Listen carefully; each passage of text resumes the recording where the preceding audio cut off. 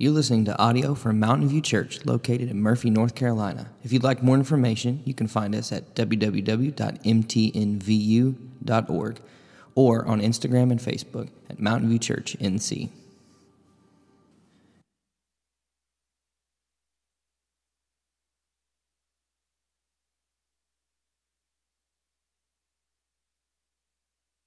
This story, I think, I told this a couple of times to some of our men's groups, but it's important for what we're going to talk about tonight. But so my wife and I get saved 23 years ago in the very first church that we got saved at. One of our first 2 or 3 Sundays that we were there, our pastor was a third generational pastor, and he and his wife went out of town for a vacation, and his dad, who was also a pastor, filled in for him. And the first words out of his mouth were, from the pulpit, "I need to tell everybody one thing right now. My son Wesley, he's a liar." And I'm like, "Oh my God, what have we gotten into? Oh my, what is going on?" You know, and it freaked us out.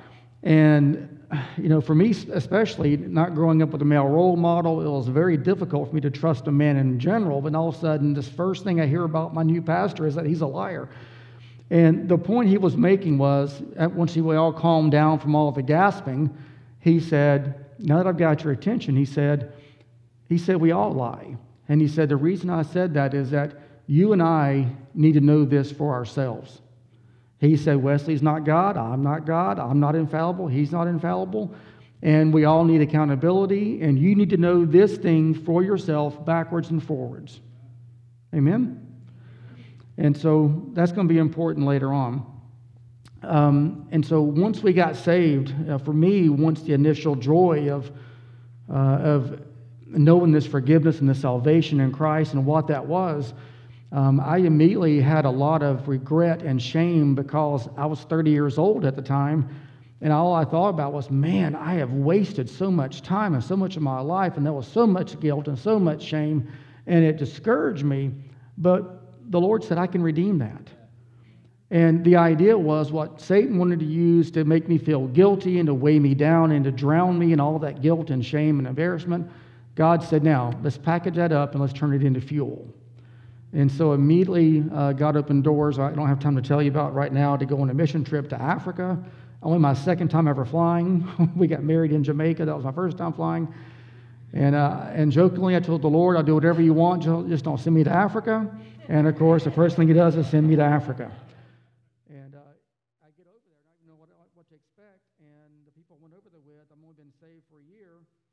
They said, okay, well, here's your itinerary. You're here for 18 days.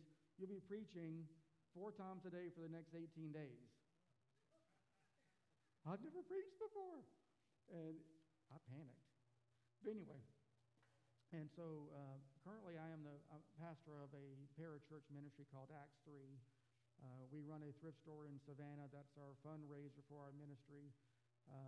We plant churches. I do pastor training, leader training, evangelist training. I teach apologetics. I teach Christians how to speak to Muslims. I've been to Pakistan. I've been to India. I've been to Dubai. I've been to places like that. We started an orphanage, and we have a 10,000 square foot orphanage. We do feeding programs and blah, blah, blah. But the point in all that is going to come into play in this message tonight because I can relate to this story in Thyatira where it feels like for the last 23, 24 years of being saved that we've been doing more and more works and more works and more fruit. We've planted almost 200 churches now. We've trained tens of thousands of pastors. We've fed all of these kids and given out all this medicine and blah, blah, blah, blah, blah. But even in this challenge for teaching this tonight and answering the ultimate question of, what would the Lord say to Mountain View? I'm like, well, first of all, I can decide what he would say to me. And so there was a lot of personal relation for me, in this letter. So anyway, so that's enough for now about me. But let's go ahead and we're going to just read the passage in its entirety. I'll open us in prayer, and then we're going to dive in. So if you got your sheet, you can read along. And so it says, "And to the angel of the church of Thyatira write, the words of the Son of God, who has eyes like a flame of fire and whose feet are like burnished bronze. I know your works, your love and your faith and service and patient endurance, and that your latter works exceed the first. But I have this against you, that you tolerate that woman Jezebel, who calls herself a prophetess, and is teaching and seducing my servants to practice sexual immorality and to eat food sacrificed to idols. And I gave her time to repent, but she refused to repent of her sexual immorality. Behold, I will throw her onto a sickbed, and those who commit adultery with her I will throw into great tribulation unless they repent of her works. And I will strike her children dead, and all the churches will know that I am he who searches mind and heart, and I will give to each of you according to your works. But to the rest of you in Thyatira, who do not hold this teaching, who have not learned what some call the deep things of Satan, to you I say, I do not lay on you any other burden. Only hold fast what you have until I come. The one who conquers and who keeps my works until the end, to him I will give authority over the nations, and he will rule them with a rod of iron, as when earthen pots are broken in pieces, even as I myself have received authority from my Father, and I will give him the morning star. He who has an ear to hear, let him hear what the Spirit says to the churches. Let's pray. Heavenly Father, we just thank you and praise you again, Lord, just for this evening, Lord, for this time of worship and fellowship, Lord God, and Lord, for establishing and raising up Mountain View, Lord, a church that wants to teach your word, Lord God, and just go through it and dive in bit by bit and morsel by morsel, Father.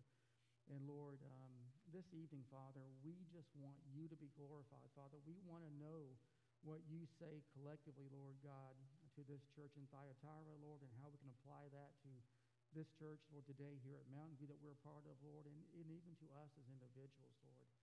Father, be glorified, Lord, and know that we love you, and we're just thankful, Lord, for your presence in this place this evening.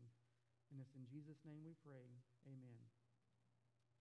So in my studies, in my time going through the Scriptures, what I have found, what works for me is like the analogy of a boat with an anchor.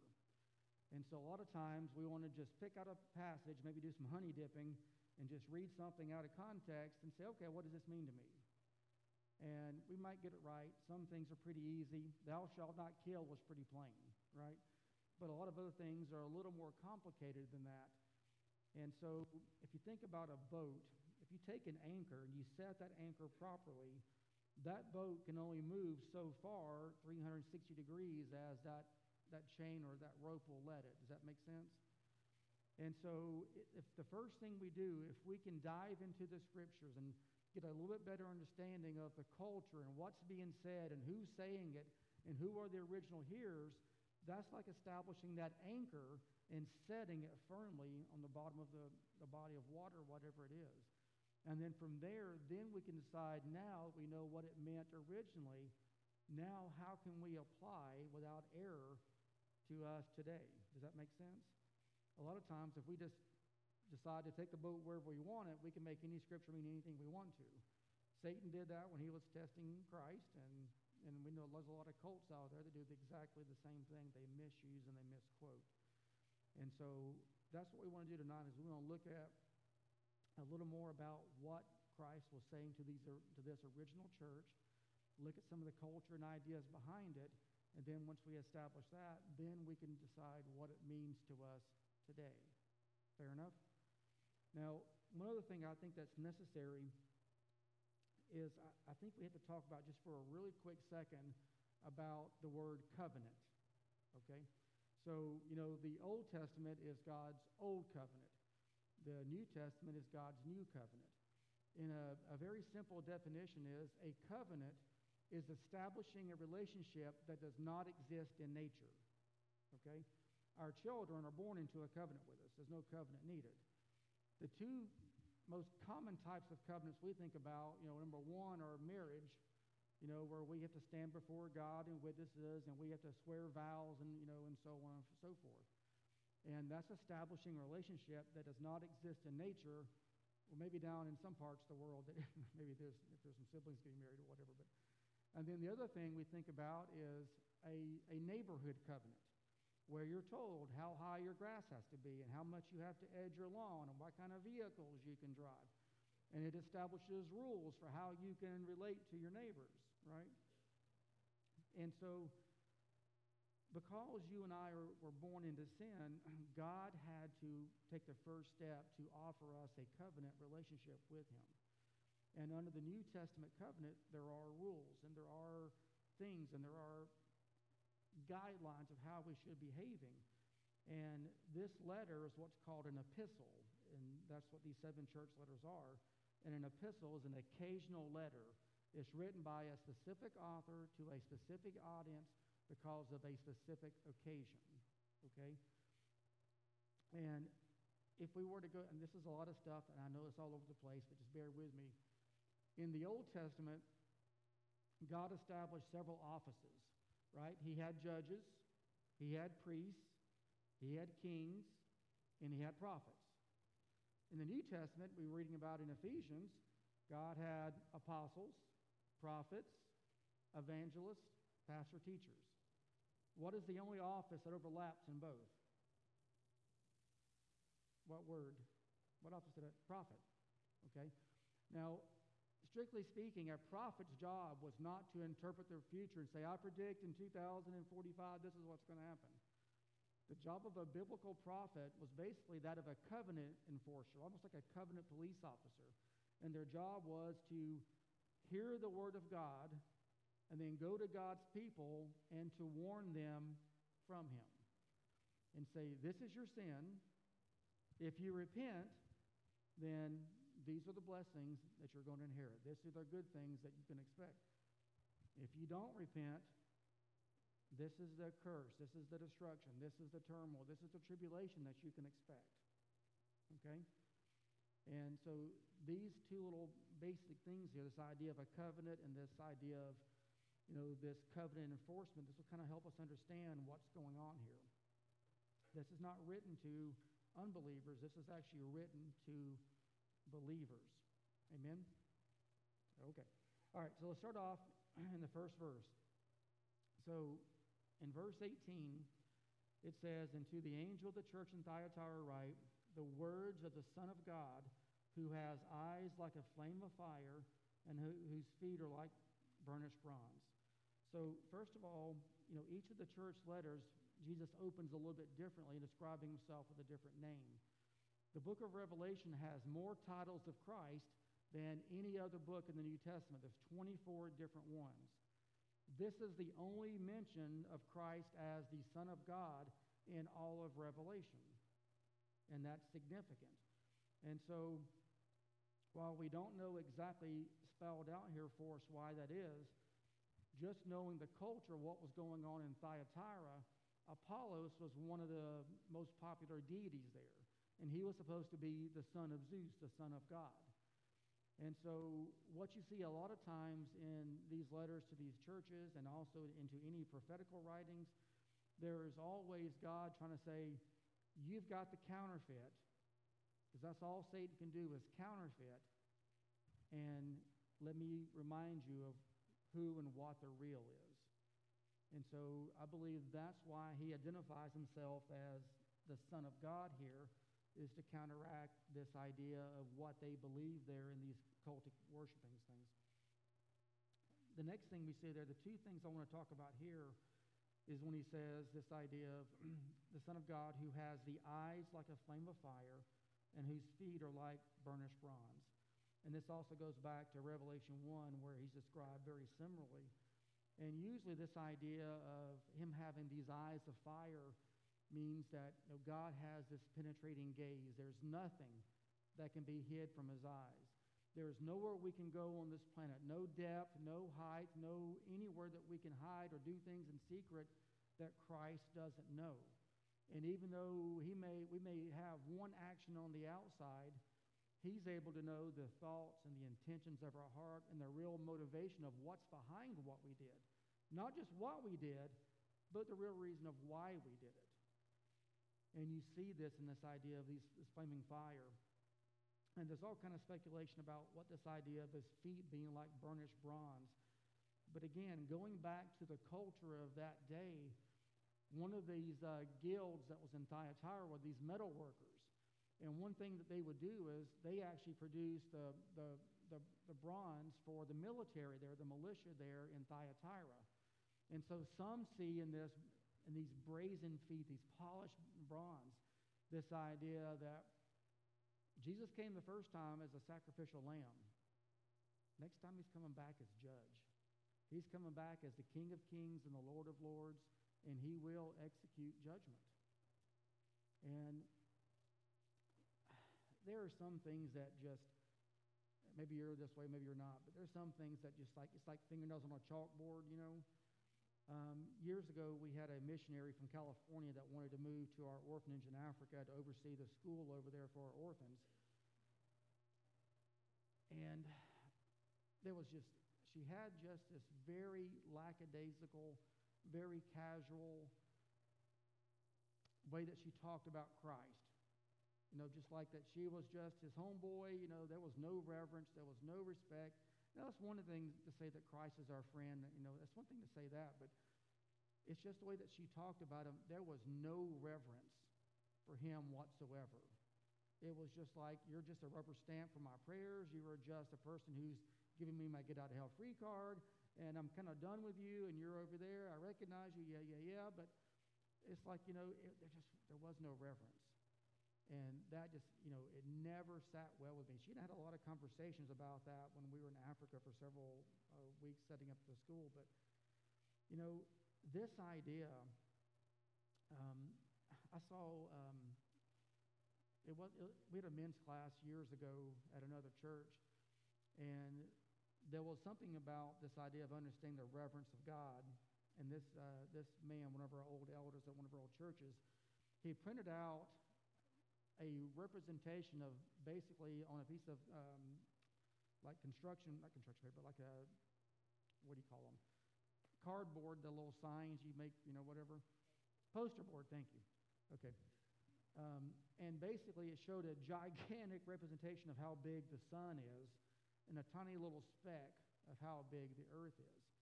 And he's like, you know, imagine just the sun being Christ and us being this little, you know, speck of a flea in front of something as bright and as glorious as the sun, how it would just burn you up. And, you know, and there was a reverence, you know, for him that he was trying to get across. And I think that's part of it. So whether it's from, you know, these fiery eyes at the top or these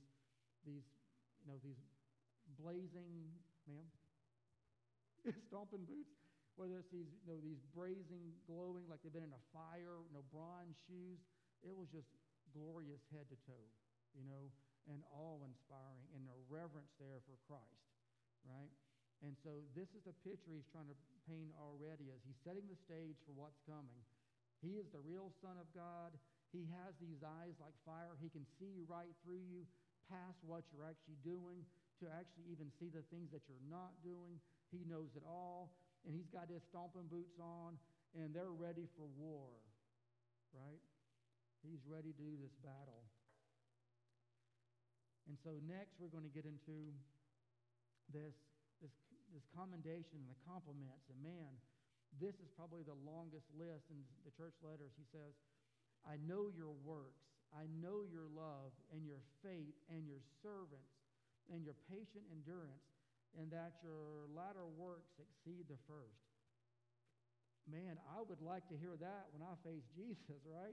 Man, it's like your works, your love, your faith, your service, your patient endurance.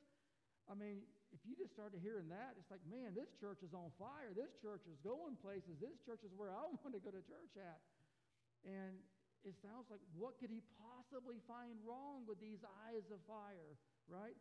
And what is he going to do with these stomping boots, with these brazen shoes?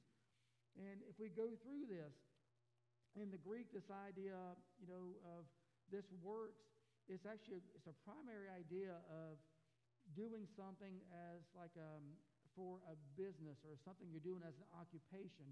It's what you're about. It's not just, okay, I'm going to go do a few things because Pastor Mike said to go do them. It's not that. This is what I'm about, right? In 2 Timothy chapter 2, verse 3 and 4, you know, Paul says, you know, suffer hardship with me as a good soldier of Christ Jesus, you know, that you may please the one who has enlisted you as a soldier, right? And as Christians, we have all been enlisted as soldiers.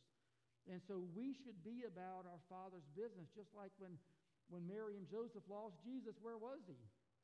He was at the temple. And he's like, didn't you know it'd be about my Father's business? How did you not know this? You're my mom. Come on. And this is what a believer is supposed to be doing. We're supposed to be engaged in the occupation of doing the works of our God. Be in the hands and feet of Jesus. And they were doing this. Right? And if you keep going, it goes on and it says that this idea of love. So here's the funny thing. So, there's different words for love in the Greek, and this is agape. And this is that sacrificial, God-like love. It's not just a friendly love, it is the agape love. It's only used twice in the book of Revelation. And ironically, it's used and there's a lot of comparing and contrasting between this church and the church at Ephesus, where they had lost their first agape love. He's saying, man, you guys got the agape. You guys are loving sacrificially. You're loving like Jesus loved. You're loving, like you're supposed to be loving. And it's increasing. Man, you guys are really great. And like I said, they hadn't lost it. They were doing better and better at loving people. This agape, godly love of people. And this idea of faith is obviously this idea of their conviction that no matter what was coming, no matter what persecution this time, they knew that their foundation they were standing on was faith in Christ and Christ alone. And this idea of service, this word service in the Greek is where we get the name for deacons at. And so again, this wasn't just works, but this was service works. They were taking care of people. They were meeting needs. They were having all things in common. They were serving, not just working, but serving. And then the final thing is, he praises their patient endurance, right? And this, in the King James, it actually uses this idea of long suffering. And so, again, this seems to be like the greatest report card that any church could possibly ask for. And it seems like there's almost nothing left for Christ to find fault with. And yet he does. And I'm going to do my very, very level best not to get tripped up on one word, but I got to tell you, for all the times I've studied Revelation, this time, out of about the 250 words in this church letter, I could not get one word off of my mind the whole entire time since Mike asked me to do this church. And we'll come to that in just a minute, but I'm going to try to move past it and not get stuck on it just yet. Okay. So we've gone over the positives and all this, all this compliments and commending them. Verse 20 says, "But I have this against you, that you tolerate that woman Jezebel, who calls herself a prophetess and is teaching and seducing my servants to practice sexual immorality and to eat foods sacrificed to idols." Now, I learned years ago that when I first, as a new believer, when I would study the Scriptures, I would sit down with my Bible and I would pick a commentary, and I would usually read the Bible, not even think about it, and then just open the commentary, and whatever commentary I read, that became my opinion about what that verse said or what that passage said, right? And maybe that's okay, but what I came to later on to realize is that I needed to first read it for myself so that I could see, okay, Lord, what are you speaking to me about this? Not changing the meaning again. We've got to establish that anchor.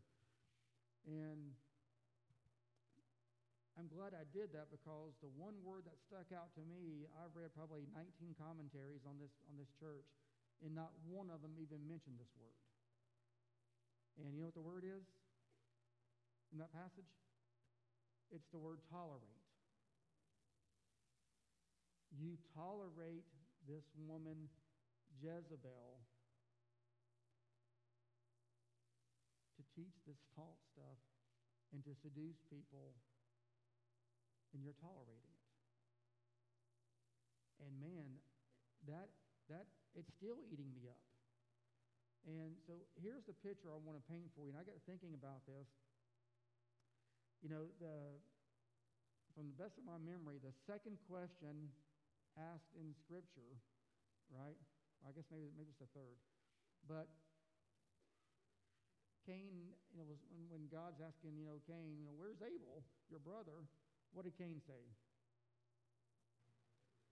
Am I my brother's keeper? As believers, what's the answer to that question? Yes. I hated history in school and, in college and high school and stuff. But when I got into seminary, I absolutely devoured it. I even took like 5 extra classes above my degree because I loved it so much. Not because I just love history, but because if you read the history of the church over the last 2,000 years, you can see all the constant errors that the church made. And since Satan can't tempt us with anything new, everything's just recycling. Everything is just repeating. And so there was a period called the monastic period.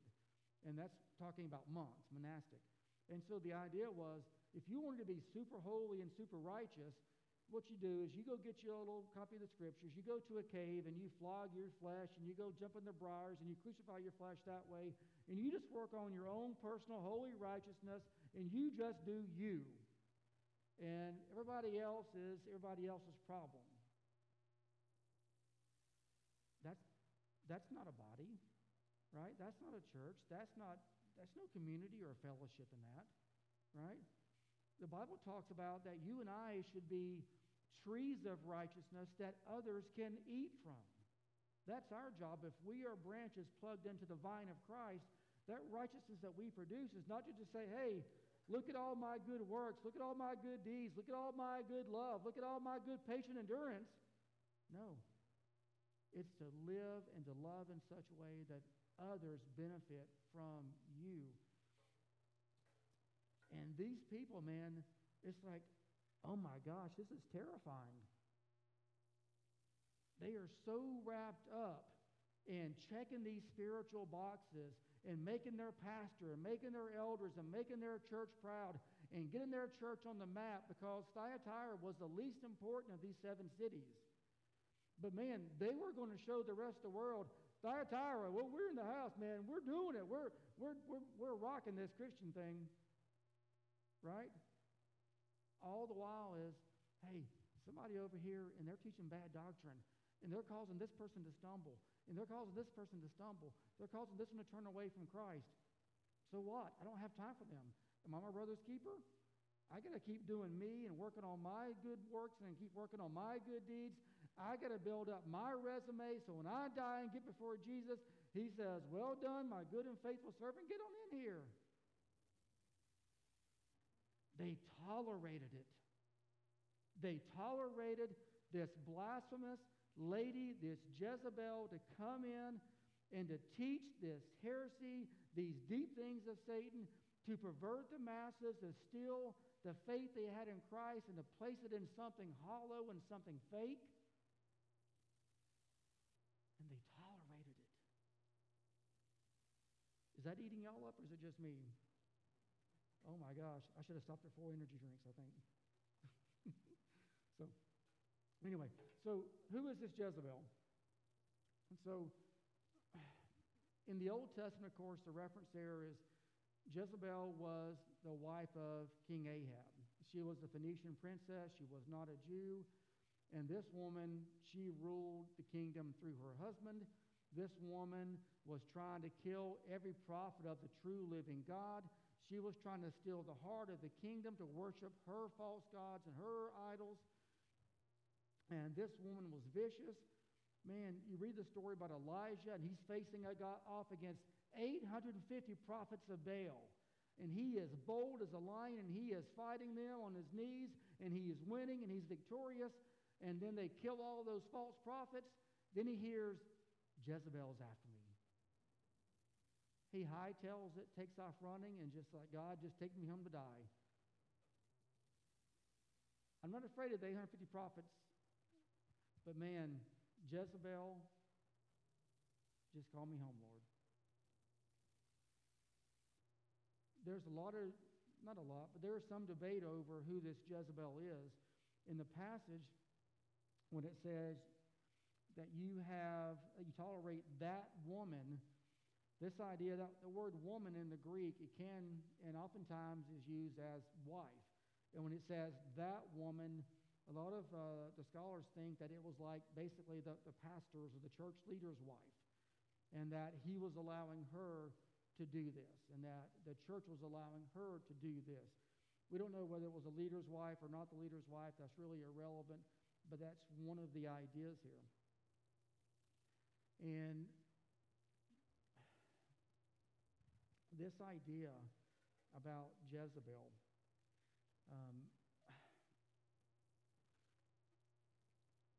so the reason I wanted to talk about what this covenant was and this idea of the covenant enforcers, a lot of times in the Old Testament specifically, how did God refer to idol worship in a symbolic way? Adultery. That's what he called it. And even to the point where he actually commanded to one of his own prophets, hey, I want you to go out and marry this lady Gomer, this prostitute, this woman of harlotry. I want you to marry her, and I want you to have kids with her. Why would he do that? In the King James, the word is similitudes. And the idea is that God's like, you know what? I got a message for you to preach, but before you preach this message, I want you to feel it. I want you to experience it. I want you to know just a little minuscule amount of what you guys are doing to me. Because God had a whole entire nation that he had delivered from slavery in Egypt. He had parted the Red Sea. He rained down food from heaven from 40 years, right? I mean, he defeated nation after nation for these people. He did everything. Pillar of a cloud by day to give them some shade, pillar of sun by night, keep them warm, keep the animals away. And still, time after time after time, they committed adultery. So he's like, I want you to feel this before you preach it. I want you to live it and experience it so that when it comes out of your mouth, it's coming out with passion and realness and empathy because you know what I'm talking about. And the point of that is this. So what is this that Jezebel was doing? Was she just... The video talks about this, and I have no doubt that this was going on. So on the physical side, these trade guilds, these labor unions, each one of them would have had their own temples. They probably would have had their own deity. They would have had their own feasts. They would have had their own festivals. They would have had their own practices. And if you wanted to be a part of it, you had to participate. You had to eat the food that was openly sacrificed to idols. You had to maybe participate in some of the temple prostitutes or whatever else that other immorality might have been. And so I have no doubt that there was real fornication. There was real sexual immorality. But that same word that's translated as fornication or sexual immorality, it literally means uncleanness. And symbolically, it can mean uncleanness in a covenant capacity, in a covenant relationship. The same way for the Old Testament believers, them worshiping false idols was a form of fornication or adultery and spiritual idolatry. So that definitely is on the table. Most definitely there was part of that as well. But I don't think that's exactly it. Now, for us today, it's kind of hard to imagine this idea of having to bow down and give in to temple prostitutes and these trade guilds worshiping false idols. When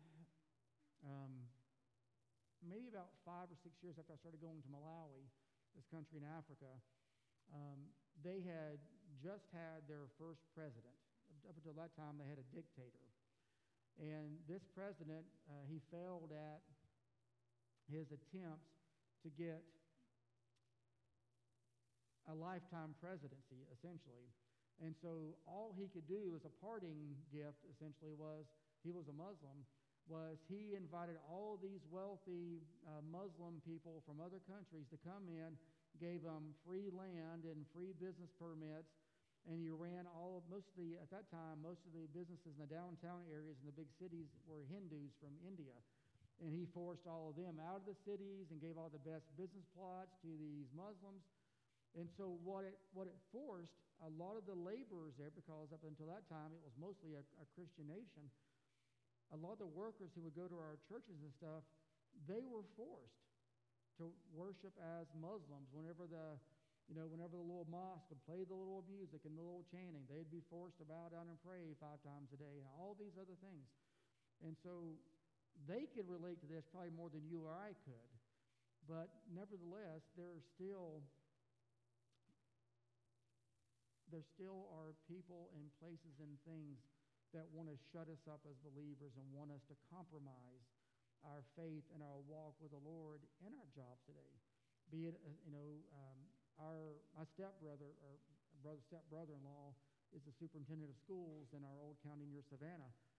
And the things that they're having to teach and the things that they're being forced, if they want government funding, to go through, and the way that they're training teachers today, the things that they have to teach, I mean, it goes completely in the face of what we believe as believers. And so there certainly is an application for that in our lives, but again, I think it's more than just a compromise, and I think it's more than just the physical things. I think there's some spiritual things in there as well.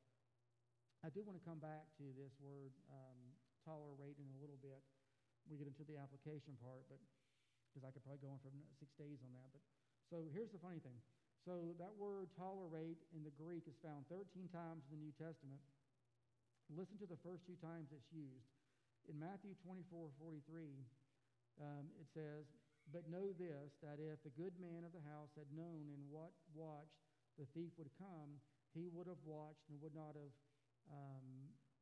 allowed his house to be broken up." And that word allowed is the same idea there of tolerated, right? In Luke 4:41, it says, "And the devils also came out of many crying out, saying, 'You are the Christ, the Son of God.' And he rebuking them did not allow them," same Greek word, "to speak." And so most of us, so for us men in here who are married and have families and small kids or whatever, we are not going to allow or tolerate somebody to break in our house and just say, "Yeah, come on in, take what you want, hurt who you want to." It's not going to happen, is it? We'll defend our own house. But should we not do the exact same thing or even more for, the Lord's house spiritually? Okay, anyway, I'm going to have to move on a lot faster, I think. So let's go on to the next verse.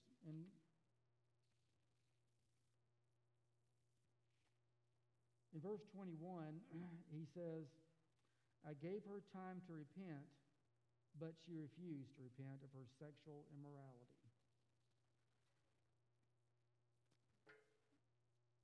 One of the most amazing things I think about God, and it's probably one of the hardest things I wrestle with, is like, why would you give her time to repent? Look at all the damage she's doing, And I don't know if you are like this. There's times I'm like, oh my gosh, I'd like to just, It's probably a good thing I'm not in charge of doling out grace and mercy, because it'd probably be on short supply sometimes, unless it's me, of course.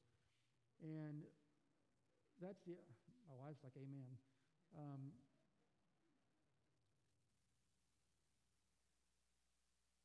I think a lot of times, and I have this discussion a lot with people who are struggling with faith, or is faith real, is God real, about why does God allow evil, and why didn't he just kill Hitler in the womb, or blah, blah, blah, whatever. And that's the amazing thing about God, is that grace, and it is that mercy.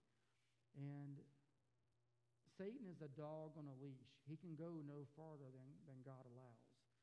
And the amazing thing about the Lord is that somehow, some way, he can give all 8 billion people free will, and yet somehow work every decision, every outcome, every consequence together for good to those who love him, who are called according to his purpose. Right? That's what blows me away, is that somehow, even in this Jezebel, God giving her time and time and time and time to repent. But then as I'm thinking in judgment about God, how could you do this? Then it's like, oh, well, how are you tolerating this? Why are you allowing her to teach this? Why are you not stepping up? Why are you not doing this? And that's what I'm saying. This thing, it hits home on so many different levels. But he gave her space to repent, and she would not do it. So let's listen to the consequences now of that. Verse 22 says, "Behold, I will throw her onto a sickbed, and those who commit adultery with her I will throw into great tribulation, unless they repent of her works, and I will strike her children dead." Does that seem a little harsh? It's like, man, thanks, Mike, for giving me this one. I think I should probably have picked it maybe. But so here's the idea, just breaking this down one at a time. What in the world is this sick bed that he's going to cast her into? What is that all about? And so this word that's translated as sick bed, it can mean a lot of things. One is it can mean what essentially is a casket. It's like a funeral bier, like where they would take dead bodies through the streets on the way to the burial plot. So it could be like one of those like little deathbed stretchers. And sometimes, I've seen this even in countries like Malawi now today still, where there are people who are so sick that they're just, in Malawi, when they die, when they get sick, they go home to their mother's village because that's traditionally where they get buried at. And so we've seen miracles in this, but people would go to their mom's house and lay on this, basically this sick bed, this deathbed, waiting to die. And this is what the Lord's doing here. First of all, it's important to note that it is Jesus himself who is casting her. And this is not a gently laying her down and carrying her down. This is a violent action. This is a casting down. This is a throwing down into this sick bed. And there's also, of course, this idea of some kind of a plague or some kind of a sickness or some kind of a disease. There's something in this. And so basically, now that Jezebel, whoever this woman is, now that she has had her time to repent, and she's had her time to repent, and she's had her time to repent, and she has just absolutely flat out refused, God says, that's it. Time's up. You've had your opportunity. And let's face it, if God gives you and I one chance to repent, that's more than we deserve. Amen? And so at that point in time, he says, I'm going to cast her into a sick bed. He's going to afflict her. And not only that, but he leaves her there. He doesn't just say, I'm going to strike her dead, but he leaves her there knowing that she is still going to be actively pursuing and trying to seduce believers. And he says, those who commit adultery with her, I will throw them into great tribulation. So all that's happening here is she is passing this baton down to the next person. Her time is up. Her opportunity for repentance is gone. And so now anybody else that she can seduce, anybody else that she can literally or figuratively get in bed with her, now she passes that curse down to them. And God says, okay, now you're on the clock. And they're going to have a space to repent. And what God's going to do, it sounds like it's harsh and that it's judgment, but I think it's actually grace and mercy when he says that he is going to basically add to them great tribulation. And a lot of times, tribulation is not a punishment thing, but it is a means to say, you know what, the way that I'm going, this way is not easy, this way doesn't feel right, I need to do a U-turn. I need to start heading back the other direction. There's a lot of trails around here in the mountains, and if you ever go to some of these parks, the park rangers or whoever does this, they don't trim the bushes and the weeds and the briars off the trail. You know why? They want you to stay on the path. Right? You know, if God's holding an umbrella over you and I, and we step out from under and get wet, whose fault is that? It's ours. And God's saying, hey, I'm over here, the umbrella's over here, you can come back. While you've got life and breath, you can come back.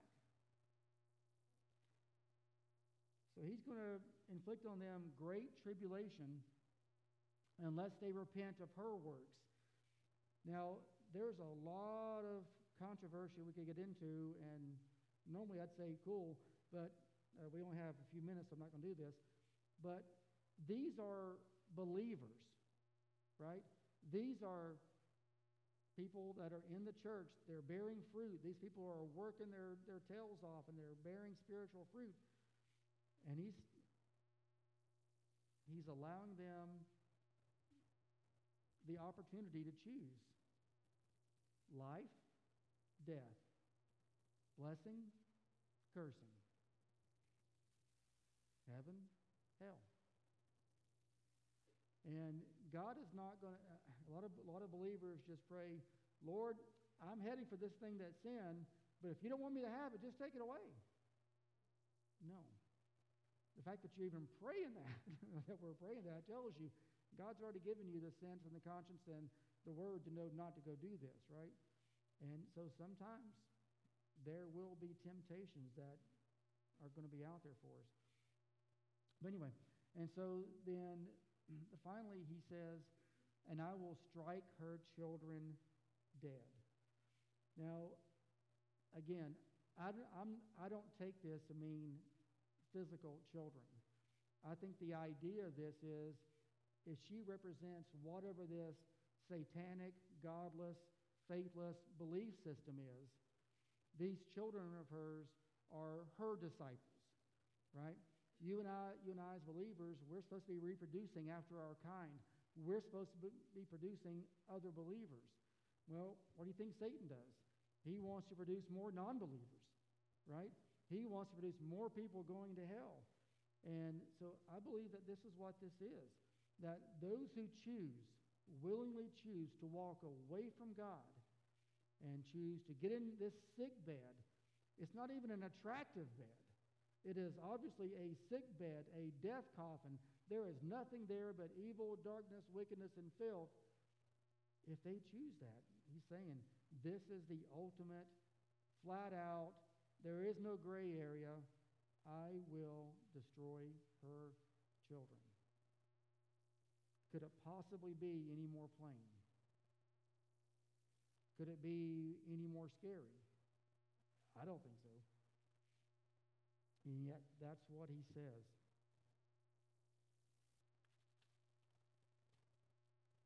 Next, in verse 23, this again is one of those amazing things about God, is that we as human beings, we all think that life is just about me, and all we interpret things based on is how it affects me. We don't see the bigger ripple effects. We don't see the bigger picture. But this is what he says. After that horrible, tough judgment, he says, and all the churches will know that I am he who searches the mind and searches the heart, and I will give to each of you according to your works.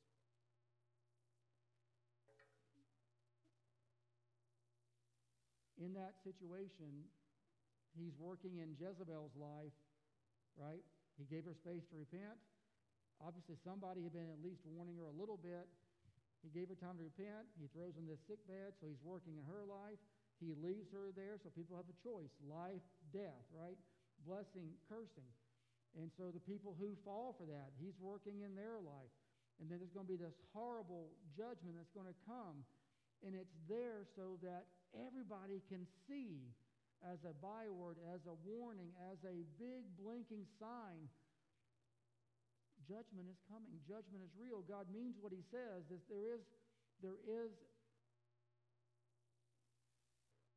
is a covenant that must be lived within, right? All throughout the Old Testament, God said the same thing. He said, you know what?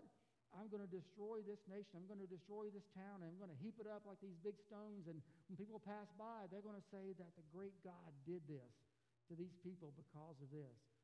And you see this in the book of Acts in chapter 5, Ananias and Sapphira. At this point in time, everybody is so grateful to this God who has forgiven them and made this new covenant, and after 400 years of silence have come to save the nation.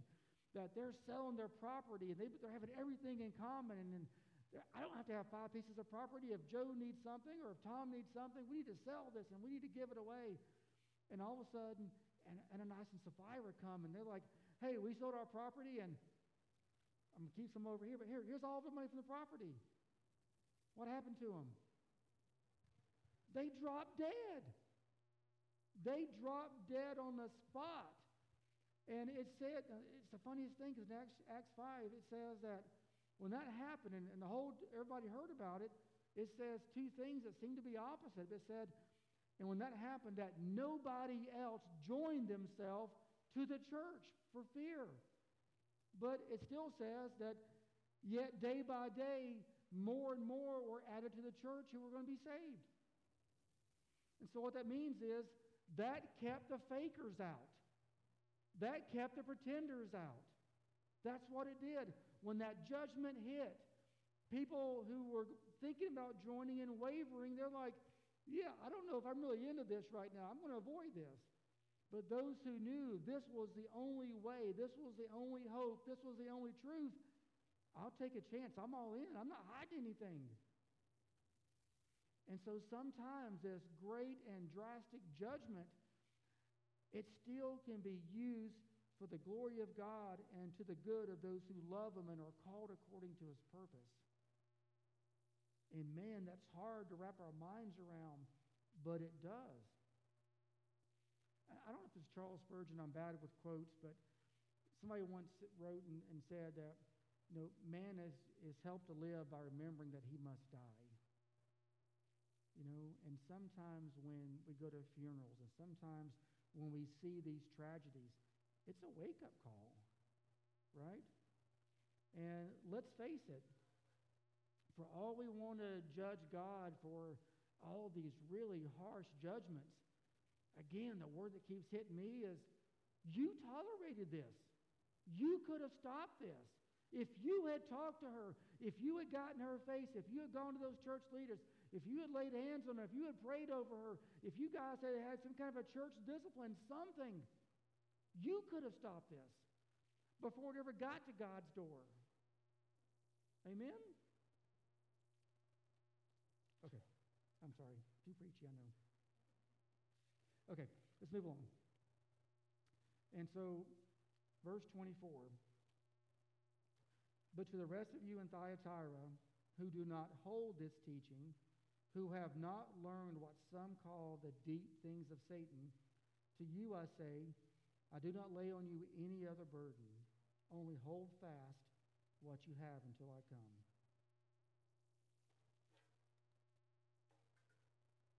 There's still hope. Now, as far as what these deep things of Satan are, nobody's really sure. But, what I think this is if we're going to compare deep things to shallow things, have you ever known somebody that, man, they're flirting with something and they're playing with fire and you can see them headed for a cliff and you try to warn them and then the next thing you know, poof, they're off the cliff. Have any of y'all ever felt sometimes that, man, I'm in too deep, there's just no hope? And, I think this is more than just somebody who's listening and thinking and contemplating and wrestling. This is somebody who just decides, you know what? I'm making a covenant with darkness. I'm going to make a covenant with this evil. I'm going to make a covenant with whatever this garbage, this sick bed, whatever this Jezebel is. I want that. Right? And this is not just a, man, I just blew it, man, I just met. It's not that. This is somebody who just decides, I think I'm all in. I believe that's what it's talking about, those who have not known these deep things of Satan. And in the Greek, this idea when he says, hold fast what you have until I come, this hold fast in the Greek, it means holding on for dear life. Like if you were hanging off of a cliff and you only had one rope to hold on to, until your muscles gave out and you were just so fatigued you had no option, you wouldn't look for something else to grab a hold of. You would hold on fast until the Lord came. That's what he's talking about there. this idea of, holding fast. And then in the last part, he says, to the one who conquers and who keeps my works until the end, to him I will give authority over the nations, and he will rule them with a rod of iron, as when earthen pots are broken in pieces, even as I myself have received authority from my Father, and I will give him the morning star. He who has an ear to hear, let him hear what the Spirit says to the churches. Now, there's a lot to this that we could go into, but we're going to get into a lot of deep things as far as the millennial kingdom and everything else. But the thing that hits me, and again, this is going to be one of those sensitive doctrine things, and I want to walk the line on this, but, in our church culture today, we like to focus more on just the promise of once saved, always saved, right? You say a prayer, poof, you're saved, you're done, nothing can ever happen to you. And we put the emphasis on the beginning. One little simple act and poof, you're done. But all throughout Scripture, you see this idea to those who conquer, to those who endure to the end. The Lord is putting the emphasis on the ending. We all know in Scripture it says in the last days there's going to be it says the end can't come until there's a great falling away first. And so there is this idea of separating out the wheat and the chaff. And some could say, well, if they fall away, they weren't saved in the beginning, regardless. The idea for you and I is, regardless of what your doctrine is, our focus should not be on a decision I made 1, 5, 10, 20 years ago. Our focus should be on the Lord, finishing this race, and walking the walk until the day we die. Even the Apostle Paul said, you know what? All these other things I count as loss, and I'm going to keep on, for the mark that is set before me. Not that we're working on a works-based righteousness, obviously, but the idea is that we need to be faithful until the very, very end. Amen? Okay, so if the Lord was writing a letter to Mountain View, what would it say? Now, I struggled with this part just because even though we've been here for about 5 years plus, maybe 6, I don't have a lot of knowledge of a lot of things on the inside. But here's what I think the takeaway is for not only Mountain View, but I think for any church. Okay? The easy, low-hanging fruit, obviously, is this warning against compromise, right? That there will always be people, places, things, ideas, whatever, who or that are going to try and seduce us into giving our loyalty, our affection, and our time to them rather than Christ. Amen? Even a ministry can be an idol, right? But, the thing for me personally, going back to that tolerate again, that letter did not say it was written to the pastor of the church or to the elders of the church or to the deacons of the church. It was written to everybody in that church. And I'm a pastor, and we've planted 200 churches. I've ran a church. I've been a youth pastor, associate pastor, all these other things. And I'm telling you, from the inside and from the outside, pastors today are some of the quickest people in a field to get burned out really quickly. I do appreciate Mountain View giving you guys a month break after 5 years. I do appreciate that. But one of the reasons for that burnout a lot of times is that it's like an upside-down pyramid. And you know what? You get paid to be the pastor, so you're going to have to go to all the hospitals, do all the hospital visits. Everybody who fills out a business card, you're going to have to go do. Anybody who has marital problems, like my wife, you're going to have to go talk to her. She only has one marital problem. You got to do all of that. And on top of that, if anybody in this church has bad doctrine, you better deal with it. You're going to fight the battles. You're going to defend all of us. You do the work. We're going to come on Sundays. We're going to sit at your feet, listen to you. We're going to write our checks, and we're done. But you know what? It is my responsibility to know this inside and out. It is your responsibility, and as pretty as you are, it's your responsibility, young lady, right? And each and every one of us have this responsibility, like Jude 3 says, that it's written that we should be contending for the faith that has once and all been handed down to the saints. Not just to the pastors, not just to the church leaders. It's up to all of us.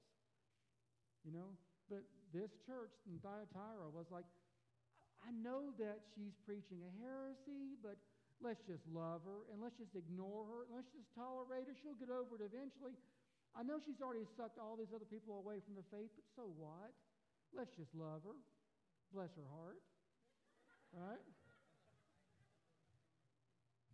It is our responsibility in love not to tolerate this. It is our responsibility to be so filled up with this that all the burden is not on Mike and Justin and T. All of us are carrying this burden. His job and the other pastor's job, their job is to equip us for every good work. It's like having a college professor say, hey, you've taught me well for 4 years, now go do my job for me. That doesn't work. No, it doesn't work. We need to know this. And I used to look at a lot of statistics, but the one that stuck out probably the most, and I don't remember the exact number, but it was like over 90% of professing believers, evangelicals, never touch their Bible outside of church. Never touch it. And that's sad. Do you agree with that? And my wife and I, we've only been a part of 3 churches in our time of being saved. And it's been a double-edged sword that all 3 we have had very good expositional teachers. And I will say, not just because you're here, but by far you are our favorite. Yes. But the double-edged sword of that is that, man, you know what? Pastor Mike is so good at delivering those sermons, I don't need to study myself. Because, man, he spoon feeds me, I can digest it, and it tastes good, and, man, I can let him do all the work.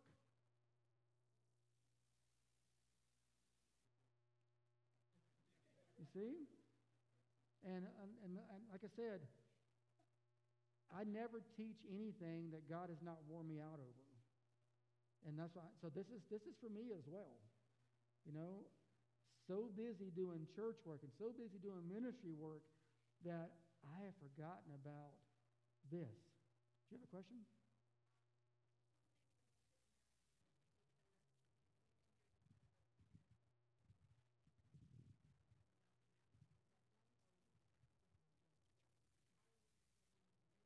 Mm-hmm.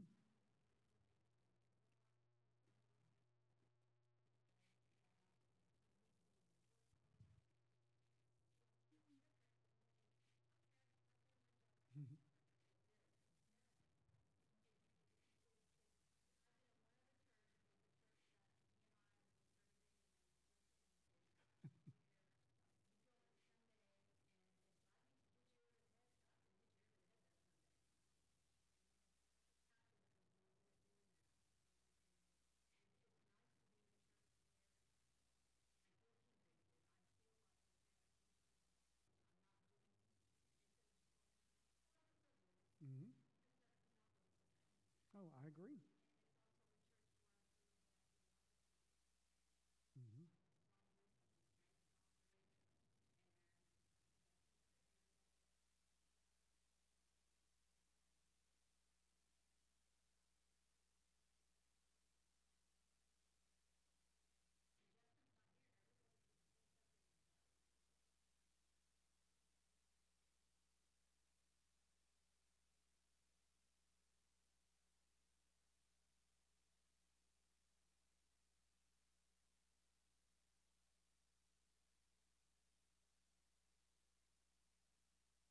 I agree.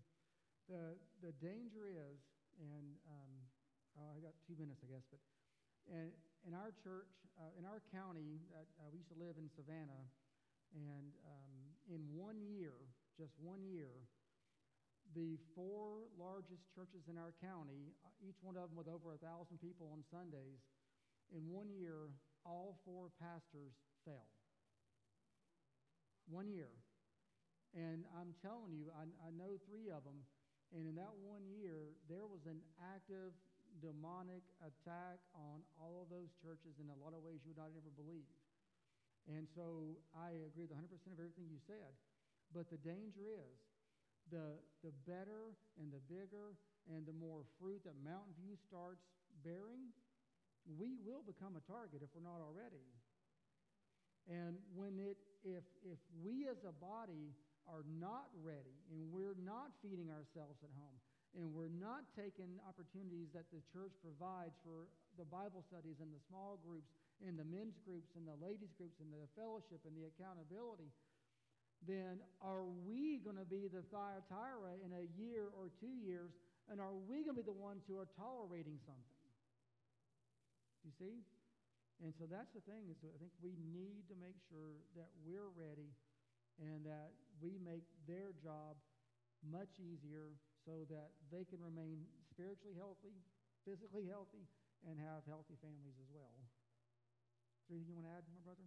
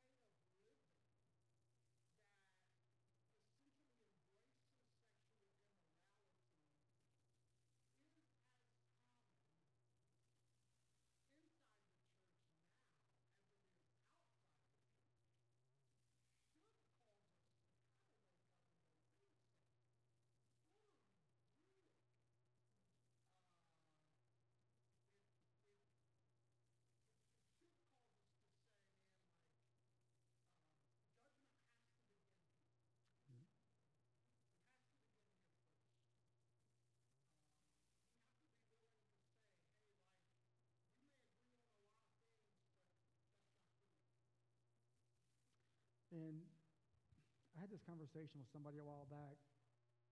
In our job interviews, when we interview people for our ministry, we give them this good person test. We get to the gospel with them. But I bet you I've had this conversation 100 times where I have talked to couples, usually females, but where they're in a relationship, they're professing believers, and they're living together with somebody unmarried. And she's like, well, I know that if I embrace this truth, and I know what you're saying is true, and I know I should be part of this sexual immorality, I know I shouldn't be doing this, but I love him. And maybe if I stay with him, he's going to, it's like, if you love him and you confess that he's unsaved, and if he's unsaved, where does he end up? He ends up in hell. Well, how is that loving him?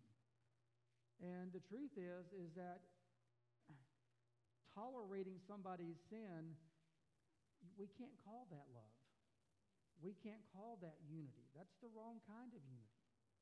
That's the wrong kind of yoking together. Now, it doesn't mean we go out there and start blowing up abortion clinics or something stupid like that. That's not what I'm talking about, the tolerating. But we ought to be able to love each other enough as brothers and sisters in Christ where we can speak into each other's life. My employees, I've got teenagers that work for me. They know that it doesn't matter how old I am or I'm a pastor, whatever. Me as a professing believer, you as a professing believer, you have the right to call me out. You have the right to come to me and get in my face and say, you know what, I think you blew it. And several of them have. They've done just that. But sometimes we get too sensitive and we're too afraid. And real quick story, one of those 4 pastors who had fallen, something got back around to me, and this man, I'd met him several times at different functions and different events, evangelical events around, and we knew each other by face only.